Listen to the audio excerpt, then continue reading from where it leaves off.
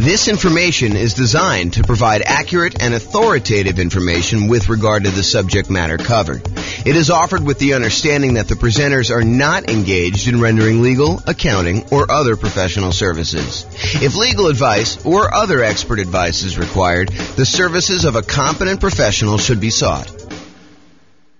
Welcome to the Simi Valley Real Estate Investing and Real Estate Financial Planning Podcast.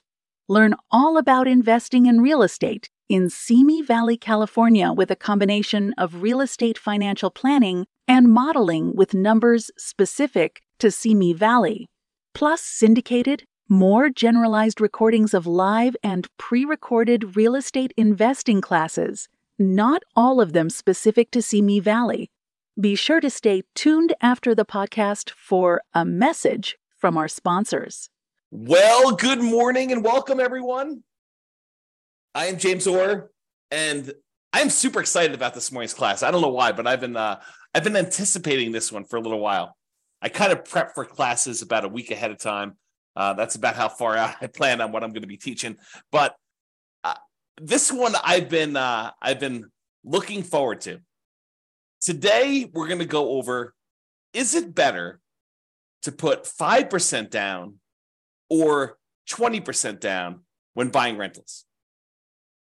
And I know some of you are like, James, this is a stupid class. It's obviously better to put 5% down. And the other half of you are like, I thought he was going to say 20% down because I think that is true. It's this really interesting phenomenon where I don't know if this is an actual psychological principle, but I believe it is an actual psychological principle. And this is the principle. You have a belief, and maybe you're an expert at your own local real estate market, and you've done this math before. You've actually gone through and said, what if I put 5% down and I bought properties for the next, 20 years or so in my local real estate market? Or what if I put 20% down and I bought properties for the next, 20 years or so in my local real estate market? And you prove to yourself conclusively that it is better to do one or the other. The challenge is, it is not universally true. And that is what we are going to find out today as we go through the class. Is it better to put 5% down or 20% down when buying rental properties? That some of this is market dependent. And in case you're already trying to jump to the punchline and say, oh, it's obvious, this one strategy works better in less expensive real estate markets, and this other strategy works better in more expensive real estate markets, I will tell you that is not true. Oh my gosh, that's why this class is amazing. So I'm super excited. Let's jump right into it because I got a lot to cover. And I've never done a class with this sort of format and outline. In fact, I made some of these new comparisons super recently. And so some of this stuff's going to be new. Some of the stuff you may have seen early previews of, depending on how many classes of mine you've watched. But this is all brand new stuff. So, all right, a little backstory. So after I decided to take sabbatical, must have been 3 years ago or so now. I don't know, whenever it was, 2.5 years ago. I started thinking to myself, you know what I'd like to do? I wrote this real estate financial planning software, and it allows me to do these modeling of investing strategies where I could say, what if I decide to buy properties this way? Or what if I decide to pay off properties early this way? Or what if interest rates change, or rents are higher than they thought they were going to be, or rents are going up faster or slower, or prices are going up faster or slower? All these different variations I could do modeling for. But I started thinking to myself, what if I did modeling for the top 300 U.S. cities? And I did kind of analysis on each one using their home prices, their rents, their insurance rates, their kind of like, in theory, their appreciation and their rent rates, although I kind of normalized some of that. And then when I started doing it, I realized there was some kind of new nuances to some of this stuff. Like, for example, someone in a really inexpensive market who makes a little bit less at their job has a lower kind of like threshold in order to be financially independent. If you're only making $4,000 a month from your job, you don't need $12,000 a month from your passive income in order to be considered financially independent. And somebody in a more expensive market who gets paid a lot more for their job and housing is much more expensive out there, they need to overcome a much higher hurdle to replace the income that they were earning and be considered financially independent. So we had to adjust for income while we did all this modeling. But basically what I decided to do and what I did is I decided to do modeling for over 300 US cities with a whole bunch of different strategies. And today we're going to talk about two very distinct strategies. So I'll tell you what is the same, and then I will tell you what is different. So in both cases, the two strategies we're going to kind of compare. And when I say we're going to compare them, I did analysis in 300 individual markets, real estate markets, for one strategy. And I did the same analysis. I did a different analysis for a different scenario in the same 300 different cities. And then I compared them each heads up. So I said, okay, in wherever, Los Angeles, is it better to do the 5% down or is it better to do 20% down? And then I said, okay, what about in Denver? Is it better to do 5% or 20%? And then I aggregated all that data and I could show you that in these markets, it's better. In these other markets, it's not. And if you want to drill right into your specific city and see like what the actual results are for your city, I've got great news. That is also available to you, along with all the other modeling that I did for your city as well. So you can go do that. I'll give you a link here in a little bit. Okay, so in both scenarios, what's the same? In both cases, I said you're going to buy an owner-occupant property with 5% down, and by putting 5% down and doing an owner-occupant loan, you're going to have private mortgage insurance. So it doesn't matter if I'm saying you're going to be buying 20% down rentals for the foreseeable future, or if you're going to continue to buy 5% down 5% down owner-occupant properties, move in, live there for at least a year, then convert the previous one to a rental and repeat the process. No matter which one you do, the first property you always buy is the 5% down owner-occupant property that you live in. Okay, that is true of both scenarios. Then you buy the next property when you've saved up enough for a down payment, plus 6 months of reserves, and the 6 months of reserves apply to both personal expenses and the reserves on all other properties. So I will not let you buy your next property until you have the down payment you need plus closing costs, plus any reserves, 6 months of reserves on your personal expenses. Take whatever your personal expenses are, make sure you have 6 months of reserves for that, and 6 months reserves for every other property that you own up to that point. Okay. And you can't qualify for the loans unless you maintain a 45% or lower debt to income ratio. So if you wouldn't be able to get the loan based on debt to income, I say you can't buy it. And so I try to go and do this analysis. And so you can see that some markets that have, less than ideal rental economics, it's going to be harder to buy properties than in markets where it's easier to have those rental economics, where the rent to price is better, in other words. And then in both scenarios, I'm saying you're buying up to 10 properties total, one you're going to live in, and then 9 rentals. And then I say you could stop after that point and just wait for rentals to increase if that's what you need to do in order to, like the rents to increase in order for you to achieve financial independence or properties to pay off or whatever it takes to do that. Or maybe your owner occupant pays off and that triggers you to be financially independent. Okay, so that's like what is true for both scenarios. Now I break it down into 2 different cases. Number one, where we do the nomad strategy, which is buying a property as an owner occupant, usually with a low down payment with a slightly better interest rate. You move into the property, you live there for at least a year. It's a requirement of the lender. When you get the loan that says you're going to be an owner occupant, you sign something that says you're going to live there for a year. And if you don't, it's loan fraud. So don't try to say, oh, James, I'm going to solve or you have to live in the property for a year. You just say you're going to move in and you don't. No, that's loan fraud. You don't do that. So you put 5% down, you move into the property, you live there for at least a year or until you qualify in the other terms, having the down payment and the reserves and the DTI. And then when you finally do qualify for the next property and you have the money, you buy another rental property, you buy another property as an owner occupant, I should say, you convert the previous one to a rental, and then you repeat this process until you have those 10 properties total. So that is the first strategy where you're putting 5% down in order to buy these. And then the other strategy is that we're going to compare it to is buying 20% down rental. So we do the first one, owner occupant, you buy 5% down, you live there, but then you're saving up. It takes you probably a little longer to save up because you have to save up 20% down plus 6 months of reserves, plus your 45% debt to income ratio. So it might take you a little longer to save that up, but in theory, at least, your cash flow is better by putting 20% down because you're borrowing less, although the interest rate's slightly better on the 5% down. So it's closer than you think in a lot of cases. But then you wait to do that. Then you have 20% down payment and you buy the next rental when you have the next 20% down payment, and you don't move into any of those properties. You live in the same property from the beginning. So there's another weird thing that's going on here. And I don't know if I want to like throw a monkey wrench into this whole thing or not, but so this is an interesting phenomenon. And I'm still on the fence as to whether or not I want to go here. I will go here because I'm not driving. So I might as well go there, right? Okay, here we go. So this is the interesting thing that happens. If you think about what it takes to be financially independent. In fact, let me cover this when I go over to financial independence, which is on the next slide. In the meantime, there's a link on here for those that are watching the video, realestatefinancialplanner.com/model.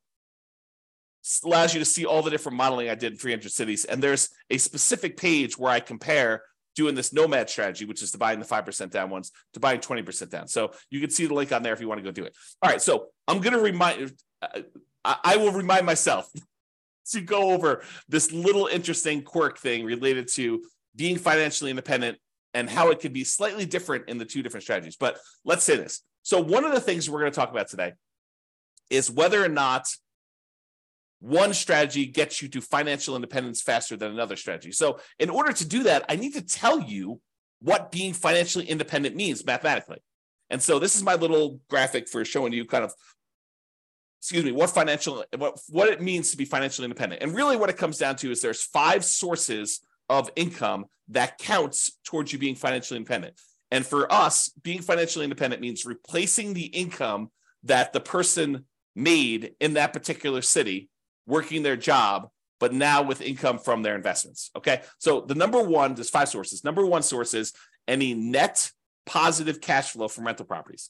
This is the cash flow after all of your expenses. So all the income from the rental properties, rent, and anything else you have. If you had laundry income or rent from a garage that you were renting out, or an RV space that you rented out that you were getting some extra cash flow from, or anything like that, or all the income coming in from the rental property minus all the expenses, including vacancy, the principal and interest on the loan, any taxes, PMI, if you've got PMI, private mortgage insurance, any type of insurance payment on the property, any maintenance, any management on the property, all of those are expenses. So the difference between all of the income and all the expenses is your net positive cash flow. That contributes toward whether or not you are financially independent. That net positive cash flow number, if that exceeds how much you are making from your job, then you're financially independent. I assume you quit your job and you can go on from there. So that's kind of like the trigger for that. So that is one of 5 sources. So that source, plus if you happen to have any extra money invested outside of the rental properties, like anything invested in stocks or bonds, or if you are making hard money loans as a hard money lender yourself, any money that you have outside of the equity in your properties, as an example, that you have invested in these things like stocks, bonds, loans as a lender, or whatever else you've got going on there, times a yearly safe withdrawal rate. If you remember the Trinity study or the 4% rule, if you've heard of that, any money that you have invested times this 4% rule, that would also count towards you being financially independent. So let's say hypothetically, you never get to the point where you qualify with a 45% debt to income ratio and you end up with this big pile of money. Well, the pile of money still counts towards you being financially independent.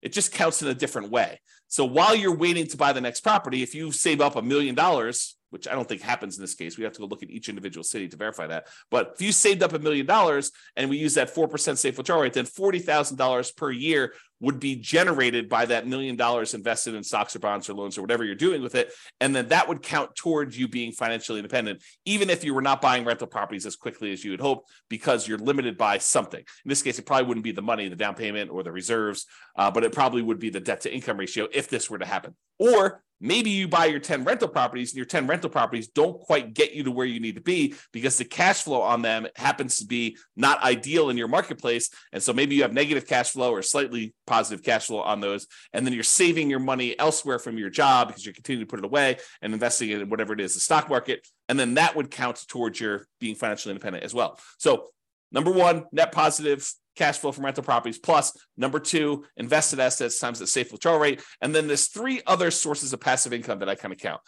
If you get to the point where the person is over 65, you could get Social Security, and your Social Security payments would count towards you being financially independent. Or if you bought any annuities, which in this modeling, I did no annuities at all. So if you had annuities, though, those would count towards you being financially independent. And number 5, if you had a pension from your job, that would count towards you being financially independent. But for our modeling, it's primarily going to be number 1 and number 2, that net positive cash flow and any money you have invested at a safe withdrawal rate. Okay. So that is financial independence. Now, I'm going to talk to you about something else. So here's the interesting thing. Imagine for a minute that you're making $10,000 a month from your job. And so your criteria for being financially independent is now $10,000 a month. And that includes you paying either rent on a property you're living in, or if you happen to buy a house and you're paying a mortgage on it, the mortgage payment on the property that you're living in. Because in order for you to kind of maintain your lifestyle in retirement, you need to have that mortgage payment that for the property you're renting and living in yourself, or the mortgage payments. Did I say mortgage payment? The rent you're paying on the property that you're renting and living in yourself, or the mortgage payment on the property that you bought and you're living in. But what happens when you finally get to the point where the property that you bought is paid off and you no longer have a mortgage payment? You no longer need the $10,000 a month that you were making at your job, because now the mortgage is paid off and you don't need to make that whatever your mortgage payment number was. Let's call it $2,000. So before, all of your expenses, taxes, your insurance on your car, your health insurance, your food costs, all your entertainment costs, any car payments you have, any car maintenance you have, any gym memberships, any Netflix subscriptions, like all the stuff that you'd have to pay, including your housing and everything else in there, might have equaled about $10,000 while you're working, plus some savings.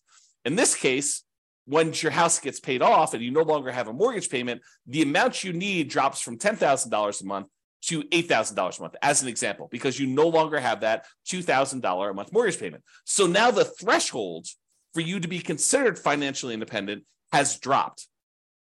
Why do I bring this to your attention?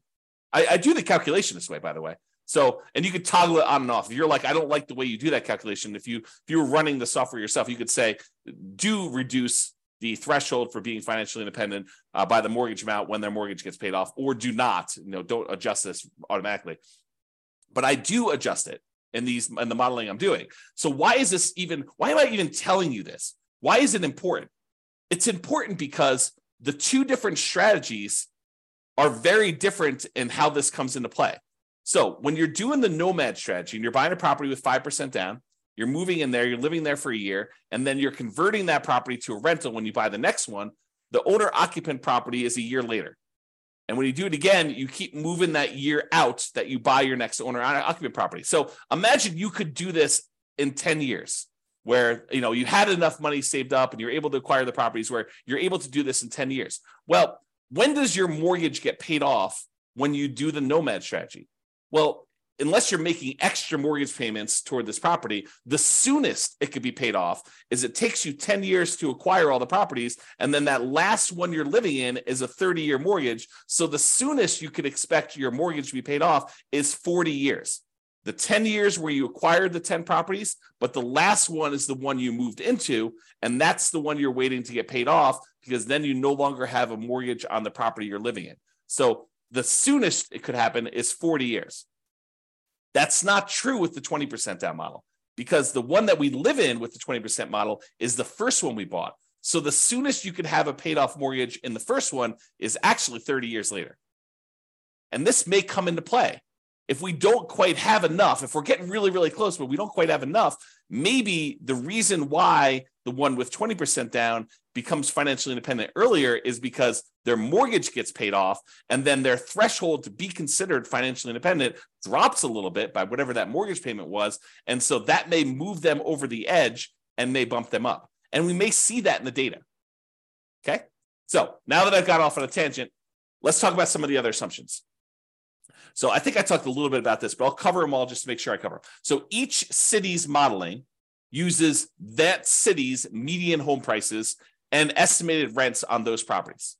So I didn't go pick a specific property, and I didn't go pick this amazing deal that you could only get once every 15 years in that city. What I did is I said, look, what's the median home price there? And let's start sort of there. I don't want to be buying the absolute cheapest stuff on the market. That's kind of silly. I don't want to be buying the most expensive stuff on the market. So let's sort of pick the median most price of houses out there. And as soon as I tell you this, some of you are like, that's ridiculous. That's a ridiculous assumption for you to go use a median home price and estimated rents. I never am buying the median home price as an investment in that marketplace. And I would agree with you. I would say to you, I think that's true for a lot of folks. And so our modeling is sort of like a baseline for how this city might do. You should expect to pick better properties that are probably a little bit lower than the median and that have really good price to rent ratios. So it should improve from here. This is sort of like if you did this and you didn't do it amazingly well. As kind of a starting point. And I do other modeling where I say, look, we're going to buy 10% discount from the median. And I'll probably do some additional modeling where we do even more distinctions about doing that. And we apply some of the 88 strategies to improve cash flow in order to improve on that. So on all these models that I did not apply any of the 88 strategies we have to improve cash flow on these. So these are not like optimized plans. They're sort of like baseline, doing the median, doing what a typical rent might be on a median price property, which may not be ideal. I grant you that. Okay. The next assumption, the job income does vary based on the city. We don't assume that someone living in Los Angeles earns the same as someone living in Mobile, Alabama.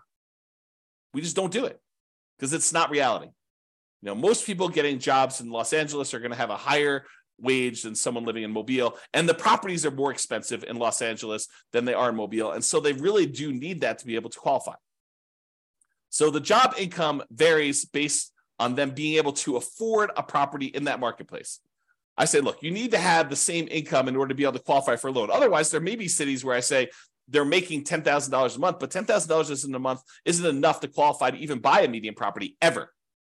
So I limited that by saying the income you need says that you can qualify for a property, okay? Which means now that they need to replace that income in order to be financially independent.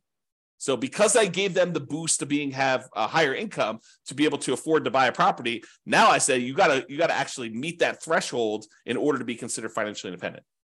So cities that have higher income also need more passive income, more investment income, more rental income to be considered financially independent, in case I was not clear about that.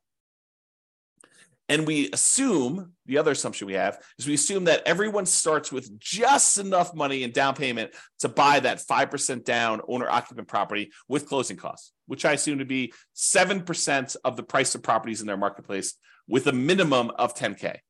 So if your market happens to be really, really inexpensive, where that would have been less than $10,000, I said never go below $10K. Everyone got at least $10,000. In markets where it's much more expensive to buy a property, those guys get an advantage of having a little bit saved up to be able to buy that first owner-occupant property with 7% of the price of properties in that marketplace, the median price of properties in the marketplace, as savings to start with, plus which means it's 5% down plus some closing cost money. And then interest rates are, as of right now, 6.5% for owner-occupant purchases with 5% down, plus a separate PMI, and 7% for non-owner-occupant 20% down purchases with no PMI. So I do penalize non-owner-occupant loans, which is the reality. So if you were going to go get an owner-occupant loan with 5% down, you'd be paying about 6.5 in our marketplace, a little bit higher, a little bit less, depending on when you time it. And I will change this over time and rerun the analysis. And then the non-owner-occupant guys are paying 7% for the 20% down, and they do not have PMI. A point on things changing over time. So I'm going to show you numbers from today. But if you come back, if you're listening to this recording after the fact, you may go to the page where you could see the details and the assumptions and the new modeling, and you may see all the numbers different than what I said. Why? Because if I come back in here and I adjust all the interest rates for all the things and rerun them, then they may be different. Some cities maybe do better, some cities may do worse. Or if you come to me afterward, you said, hey, James, I saw your presentation, and I'm going to ask you to do this for me at the end, but hey, I saw your presentation. I happen to live in Atlanta, And I've improved numbers for you using Llama, not ones where it's like I'm doing an amazing job and I'm able to get these like once in a lifetime deals, but deals that people can consistently buy in Atlanta. And it's not the median price and it's not the rent you might expect to get on the median price house there. It is 25% below median or 20% below median, or whatever your numbers happen to be. And these are better estimates of insurance, better estimates of taxes. And so I can go ahead and give you better numbers for Atlanta. And so the Atlanta numbers may also change, which could change my numbers for like what percentage of these do better and what percentage, how much better they do. And so if you happen to be in the city and you have improved numbers for me, reach out. Let's improve the numbers. We'll improve the modeling, and I'll redo all of the modeling for that city. So you tell me the new numbers, and it goes. I basically have a database, and then it reruns all the data from the database and creates all the comparison models for everything. We can do that for a city, okay? And one of my last assumptions is I did model this out for 100 years. And you might say to me, James, come on, 100 years? Why are you doing 100 years? Well, I was doing 60 years because I thought that was a much more reasonable time frame. But then some things were happening where people were not becoming financially independent in that 60-year period. And I thought to myself, well, what if it was at 60 years and 1 month that they became financially independent? So I was like, well, I'll just extend that a little bit. Maybe I'll do 65 years. And eventually I got to the point where I kept doing that. And I was like, why don't I just do 100 years and see who becomes financially independent in 100 years? Yeah, if it gets really, really far out, it's probably not going to be realistic to think about somebody becoming financially independent 92 years out.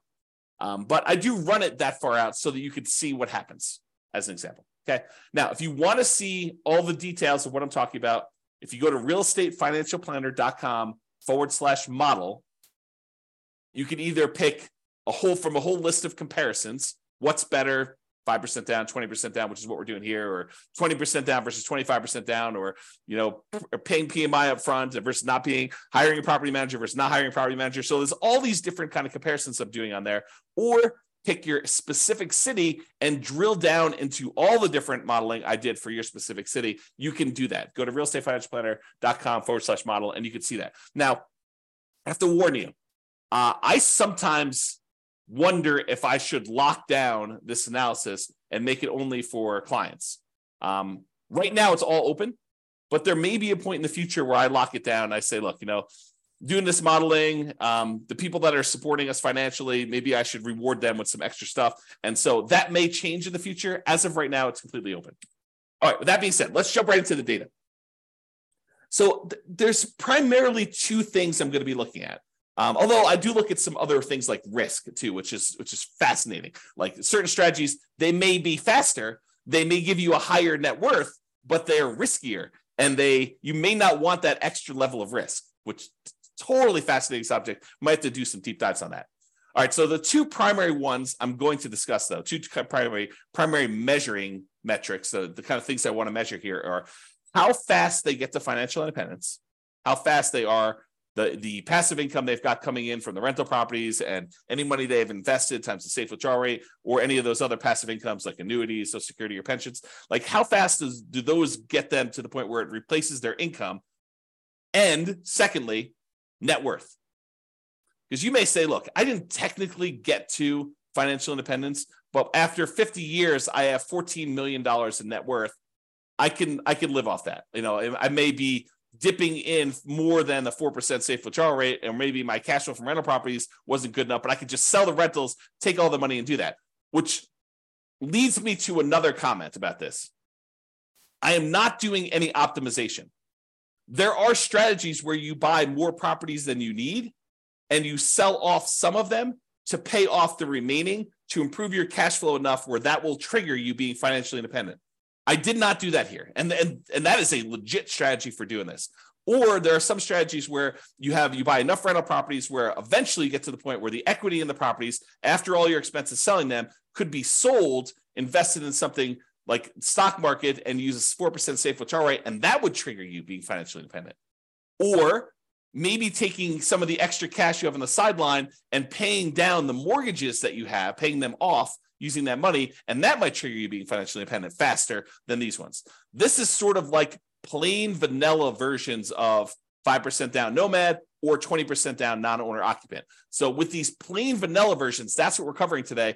All the additional modeling I do later, where I talk about, should you do this versus this, and how much difference does that make? We're going to go over all that over time, not today, but that will be addressed and discussed, and we'll kind of get there. Okay, so I told you there were two things we're measuring: when financial independence was achieved, and I usually measure that in months, and then your net worth, which I measure in dollars. So let's jump into it. In the baseline nomad model, which is putting 5% down, 17 of those did not technically achieve financial independence in that 100-year period, but they still had significant net worth. But 17 of the 300, I think there's 305, but it's just over 300 U.S. cities. So 17 out of the 300 or so that we have there never technically achieved financial independence. They have significant net worth, but they didn't achieve financial independence. In the 20% down group, of all the analysis we did for the 20% down group, 22 of those didn't achieve financial independence in that 100-year period. Again, they had significant net worth as well, but there were a certain number that just never quite got there. Rough markets where it's really hard to make rental properties work. So, a little bit less than, I guess it's probably about 5%, a little bit more than 5% or so. If you think about it as a percentage of the 300 cities, it was really, really hard to make the economics work in that marketplace. Now, as another side note, the people buying 20% down non-owner occupant properties, they could have just as easily said, look, I'm saving up my money. Why don't I go buy rentals in a property where the economics do make sense? I could have bought properties in a property where cash flow made a lot more sense than buying in the market where it's really, really hard to make cash flow. I didn't model that, but that's a reality, right? You can't quite do that with the nomad strategy because you're putting 5% down and you're moving into the properties and living there. Unless you plan on living in the other city, you're not going to be able to do it remotely, right? But the 20% down one, you could have, okay? There were 17 cities where both of them never achieved financial independence. So all 17 of the ones where nomad didn't work, it didn't work for 20% down either. And then in addition to that, there were 5 more with the 20% down where that didn't work. And these were markets where it was exceptionally hard to make real estate investing work with our current assumptions. Remember, not doing amazing stuff, not doing 88 strategies to improve cash flow, not doing any of that stuff. So this is sort of like the baseline sort of, not worst case scenario, but like medium sort of case scenario where I'm not really trying that hard in order to make this work. Okay, so here's the numbers though. 20% down achieved financial independence faster in 171 cities. So more than half the time, it was better to do 20% down. But what's fascinating about that is for the people that were saying like, oh, it's obvious, James, 20% down is always better. You feel vindicated. You feel like, yeah, see, James, 171 cities. Well, not so fast, because 97 cities, it was faster to do nomad. Mind exploded, because it's crazy to think about this. There are some cities where you would be better off doing 20% down, and there are some cities where you would have been better off doing the nomad strategy in order to achieve financial independence faster. And in 37 cities, it didn't make any difference at all. It was exactly the same amount of time, whether you did 20% down or 5% down. So in 37 cases, it didn't matter. You could have chose whatever you want to. So about 10% of the time, a little bit more than 10% of the time, it didn't matter which one you choose. Pick either one you want. But in 171 cities, a little bit more than half the time, you would have been better off doing 20% down. In about a third of the cases, you would have been better off doing nomad. That's crazy. That's really crazy, right? This is the same data broken out a different way. So the red sections show you how many of the cities achieve financial independence in this sort of time frame. So there were about 5 nomad cities where people were doing the nomad, that they achieved financial independence in less than 100 months. Only took them about 100 months to be financially independent doing the nomad strategy in that particular city, which is crazy. But there's only 5 cities like that. There were about, I don't know, whatever this is, 13 cities where it took just over 100 months, probably in the 100 to 150 months. And then there were 15 cities where it was in that, I don't know, 130 to 160, 130 months to 160 months. So about 10 years to whatever that is, 14 years, somewhere in that ballpark for doing that. And then it kind of goes down a little bit, and then it kind of goes up here. But there's some other stuff here. So remember what we said with the Nomad, the fastest they could actually pay off a property would be about 40 years. 40 years is about 480 months, if my math is right. And so we do see a little bump up here with some cities that could be financially independent there. And maybe some of them took a little longer than that, exactly 10 years to acquire the property. So we do see a little bump up for the Nomad ones here, where we see a larger number of them being financially independent just after that kind of like 40-year period, which we'd expect. And there were some that took a long time, but not that many. It's a relatively small number that took more than this really long time to get that. Now, the gray lines are the 20% down ones. So similarly, there were 5 ones who were putting 20% down. They achieved financial independence really, really fast. Less than probably 5 years. Their requirements weren't that hard to be financially independent doing that. And then there are a whole bunch here that kind of like increased over time, and you can see where they are. Now, just visually looking at it, it's kind of hard to do, but visually looking at it, it almost looks like 20% down shifts a little tiny bit to the left. So my gut feeling, just glancing at this and not doing any math on it, and I could be totally wrong about this, it seems as though 20% down is the tiniest bit faster, the tiniest bit shifted to the left, where we front load like how many months it takes to be financially independent. All right.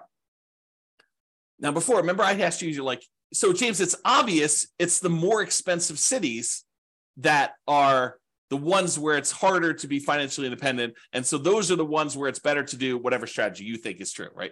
Which I'm going to show you is probably not true, okay? So this is a chart showing you how much faster one strategy is over another. And so I'll describe what's going on here by taking like one dot here. So let's just take this dot. So in this city, because it's green means that 20% down was better by that many months. So in this dot, putting 20% down was about a little bit less than 50 months faster, a little bit more than 4 years faster to do 20% down than doing Nomad. And that is a city where the home prices are about $400,000, because this shows you how expensive the properties were in that market at the start. So the dots that are over here are expensive markets. The dots that are over here are less expensive markets.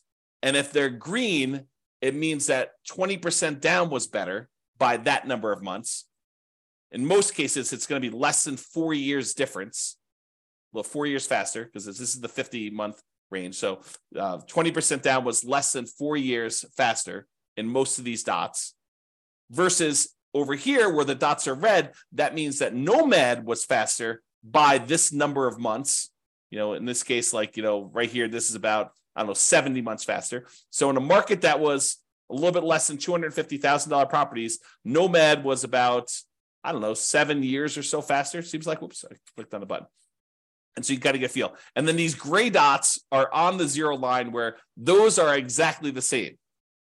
Now, if you said, it's because they're all in really expensive markets, that's why 20% down is all better, we would expect to see a whole bunch of green dots over here with expensive markets. And if you said, hey, Nomad is better in really expensive markets, those show up over here, we'd expect the dots to be over here for doing that. But as you can kind of see, most of these things are clustered where they're relatively evenly distributed by price. There's not like all of them are on one side of the line or all of them on the other side of the line based on a certain price being there. And so you could see it's relatively even. It's not a price sort of thing in that marketplace. Now, I will point out one thing, though. There are times when Nomad is a lot faster, a lot of number of months difference, where most of the time, the 20% down, well, it may be faster. It's not that much faster, less than 4 years. You can kind of see that. All right. But there are times when Nomad is significantly faster. And so you might want to consider that when you're thinking about which strategy to use as well. Okay. All right. So we talked about speed to get to financial independence. Now let's talk about net worth. So as far as net worth goes, you have a higher net worth. I picked 40 years in the future as an arbitrary stopping point. So this is the net worth at year 40. 40 years in the future from when you start, you have a higher net worth starting with the same exact amount of money, by the way. Everyone starts the same money. Everyone starts with the same earning power in that city. So I'm comparing the same city to the same city. So we're saying that a higher net worth is a comparison between the same city, Atlanta to Atlanta, LA to LA, Denver to Denver. Like we're comparing the same city to the same city. We're not comparing one city to another. So in that case, 103 of the cities, you would have had a higher net worth doing the nomad model than doing 20% down. So about a third of the time, you would have a higher net worth being a nomad at year 40 than doing 20% down. In about 189 of the cities, you would have a higher net worth putting 20% down than doing nomad. So squint really hard. It's like a third of the time better for nomad, 2/3 of the time better for 20%. And honestly, 13 cities, you didn't have a difference where net worth was essentially the same. Okay. And we'll go over some of these numbers here a little bit better. Oh, I want to also point out that when I talk about these net worth numbers, you're going to hear some numbers here in a minute about like, they have $11 million or something like that. Realize that's $11 million in 40 years in the future. And so it's an inflated dollar because there's inflation happening over that time. It's like having about 1/3 of that today. So if you want to say like, well, what is that in today's dollars? The general rule of thumb using a 3% inflation rate is we're going to see about 1/3 of that value 40 years in the future. So if it's $12 million 40 years from now, it's going to be about $4 million in today's dollars, if you think about that. All right. Remember we did that chart before where I told you how much longer it took to be financially independent? And I broke it out by showing you here's where it gets more expensive with the houses. And here are the least expensive, the less expensive houses. And the ones that were green were for one strategy and the ones that were red for another strategy. We did the same chart, but now we're talking about the difference in net worth. And so the green ones are where nomad has a higher net worth, and the red ones are where the 20% down has a higher net worth. And you can see there are times when the net worth is pretty significantly higher for some of these strategies. And you can see that because the red ones tend to cluster closer to the zero line, that means that the difference in net worth is slightly lower for a lot of these for 20% down. In other words, the amount of difference in net worth is probably less when 20% down wins, when 20% down is more. And with green, with the nomad ones, sometimes the net worth is significantly better. There are some outliers where it's way, way, way better in terms of net worth for you to do nomad than it was for you to do the other things. And there are some outliers over here too, but it seems like the green ones have more outliers to do that. The other thing to point out is this a pricing thing? Do we always see higher net worth as the price increases? I don't think so. Maybe the 20% down has a slightly skewed thing where they have some more stuff here with higher net worth. But overall, and maybe you could say the green ones are a little bit more effective in the lower price range because they kind of show up lower. But overall, I wouldn't say it's too extreme. Just glance at the data. Okay. All right. So it is possible, even with 6 months of reserves before you buy your next property, if a property has really ugly negative cash flow and your savings rate isn't enough to supersede that, it's possible you could run out of money doing these strategies. And so there are 9 cities where you possibly run out of money doing this strategy when you're doing nomad. And there are no times when you run out of money putting 20% down. So that's super interesting. But remember, we're not doing optimized plans. We're not, and you could just as easily set aside the negative cash flow you needed to do this. I didn't model it this way, and it's why they ran out of money. But you could set aside negative cash flow, and I didn't optimize it and improve cash flow. We didn't buy better type deals to do that. So it's something we could fake, and it's not that many, right? I mean, we're talking like 9 out of 305 cities or something like that. And 296 of the cities, you did not run out of money, and it was basically there. Okay. And so if we did this in real life, we could probably get rid of these 9. But because I modeled them and I did just really, really fixed programmatic investing strategy, that's why you ran out of money. Okay. Oh, these are the ones that ran out of money and how much they ran out of money. And some of them were significant, which makes sense. If you're buying really ugly negative cash flow properties and you keep buying more of them, yeah, it's going to compound on itself and get ugly. So yeah, there's some of them were really small. Some of them were relatively small. Some of them were medium size, and one of them was really ugly. Okay. Most of them were this gray line where they were not running out of money. Everything was the same. And it tends to be more expensive properties, clustering around this 1.5 million and up range. So in markets where it's much more expensive, it's much harder to make the positive cash flow work. Those are the ones we're seeing that with. Although there were a couple down here where you just had ugly ratios. And this could be another situation where, I'm using numbers that I think are realistic, but I'm not an expert at whatever city they are. I don't even know. But, I'm not an expert at whatever city. And you look at my numbers, you're like, James, no wonder why your numbers aren't working. Your rent is about 20% low. Okay, well, tell me that and we'll fix them. All right, here's the summary. I break down the summary in two ways. I look at what the average was for all 300 cities, and then I also look at what the median was. So the average is you take all the numbers, you add them together, you divide by however many there were, 305 or something like that. The median says, okay, stack all the numbers so that the lowest number is up here, the highest number is down here, and pick the middlemost value.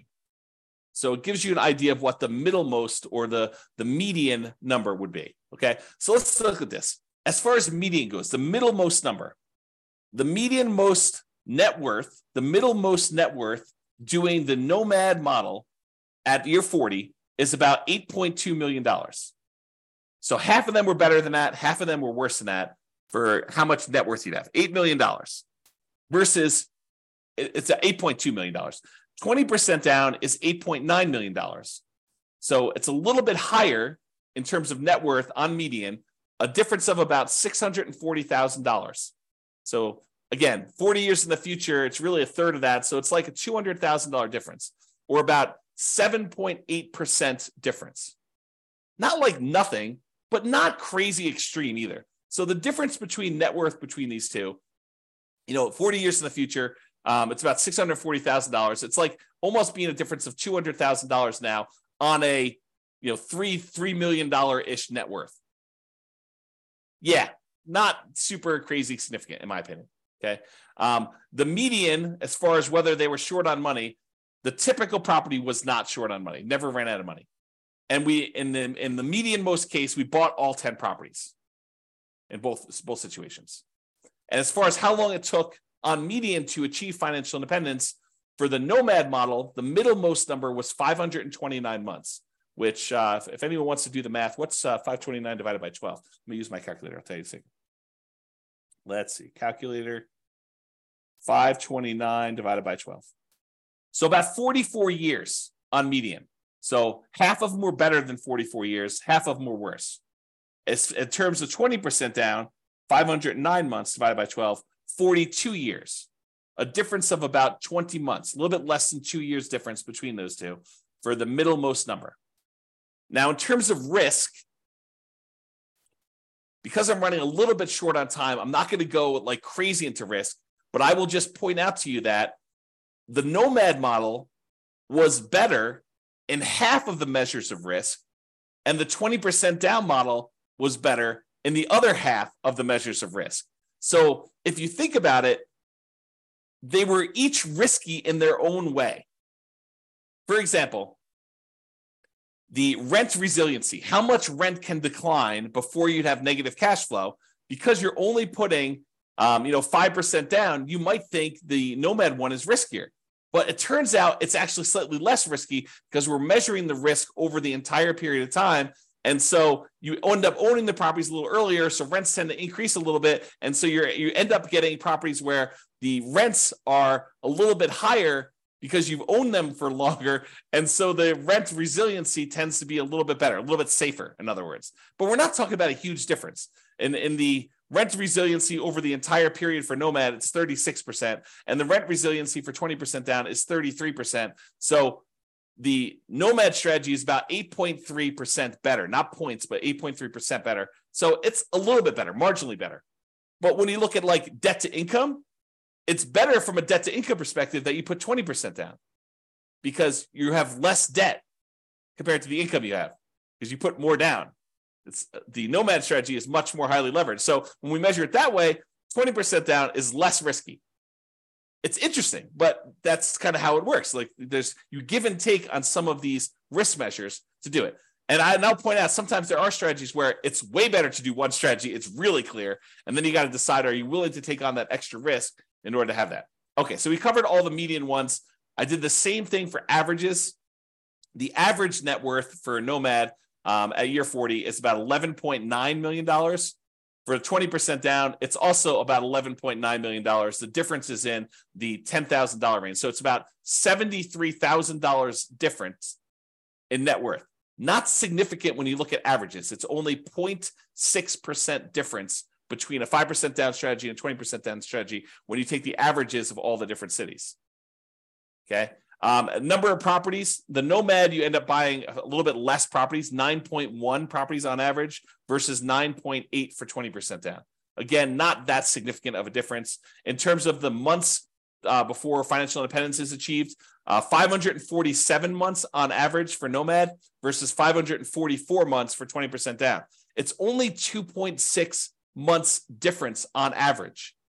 That's really very similar. I mean, that's like a rounding error in whether one person increases rent on a property early or not.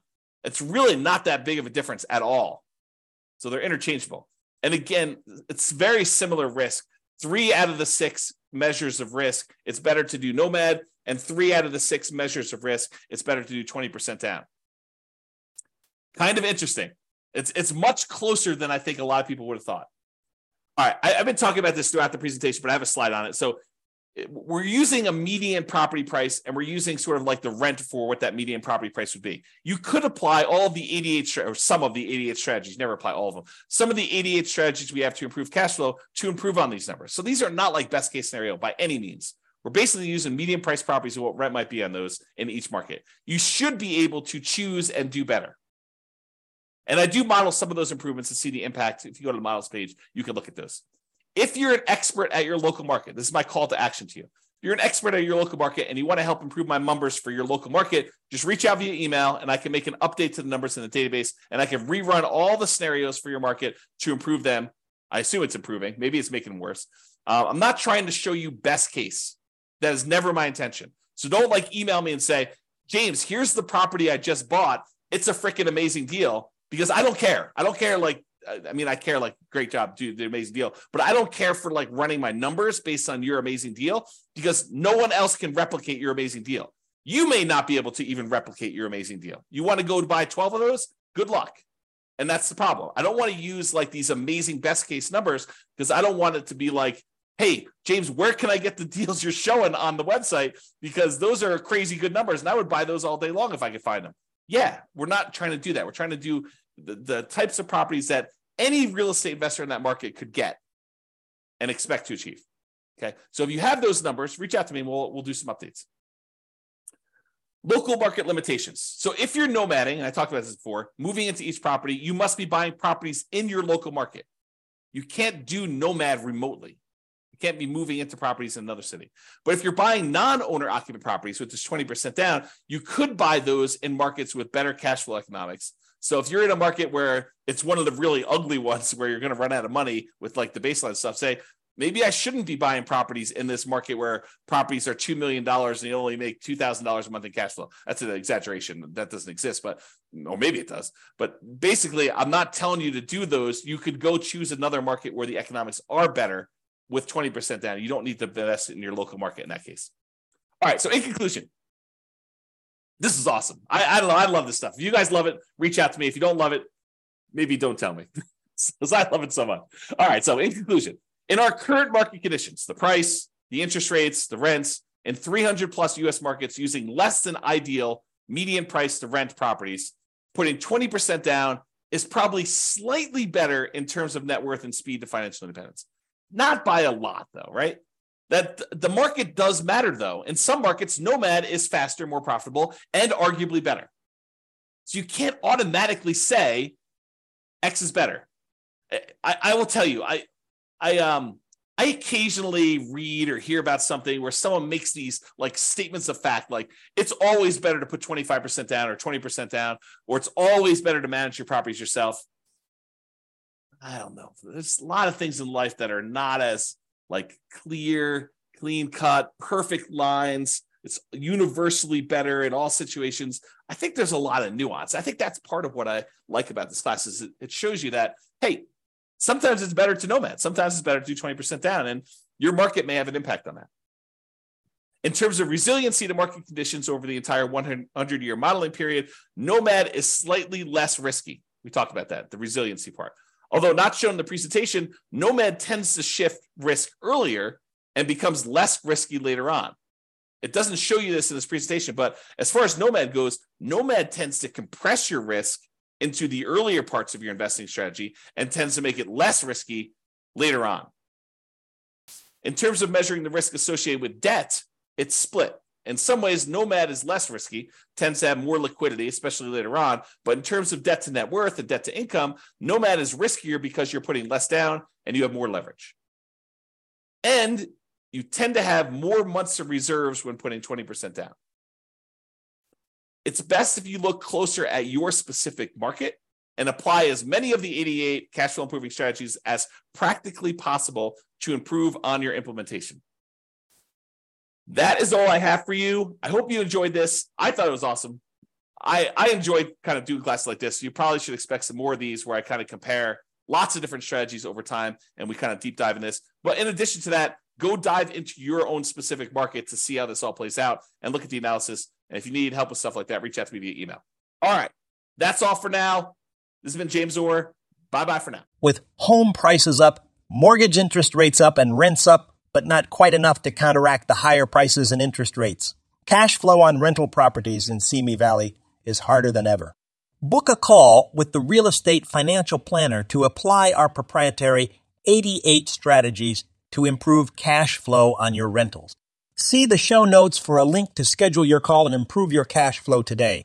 If you're a real estate agent, lender, or professional in Simi Valley that wants to help our real estate investor listeners, consider reaching out to learn about collaboration opportunities with this podcast.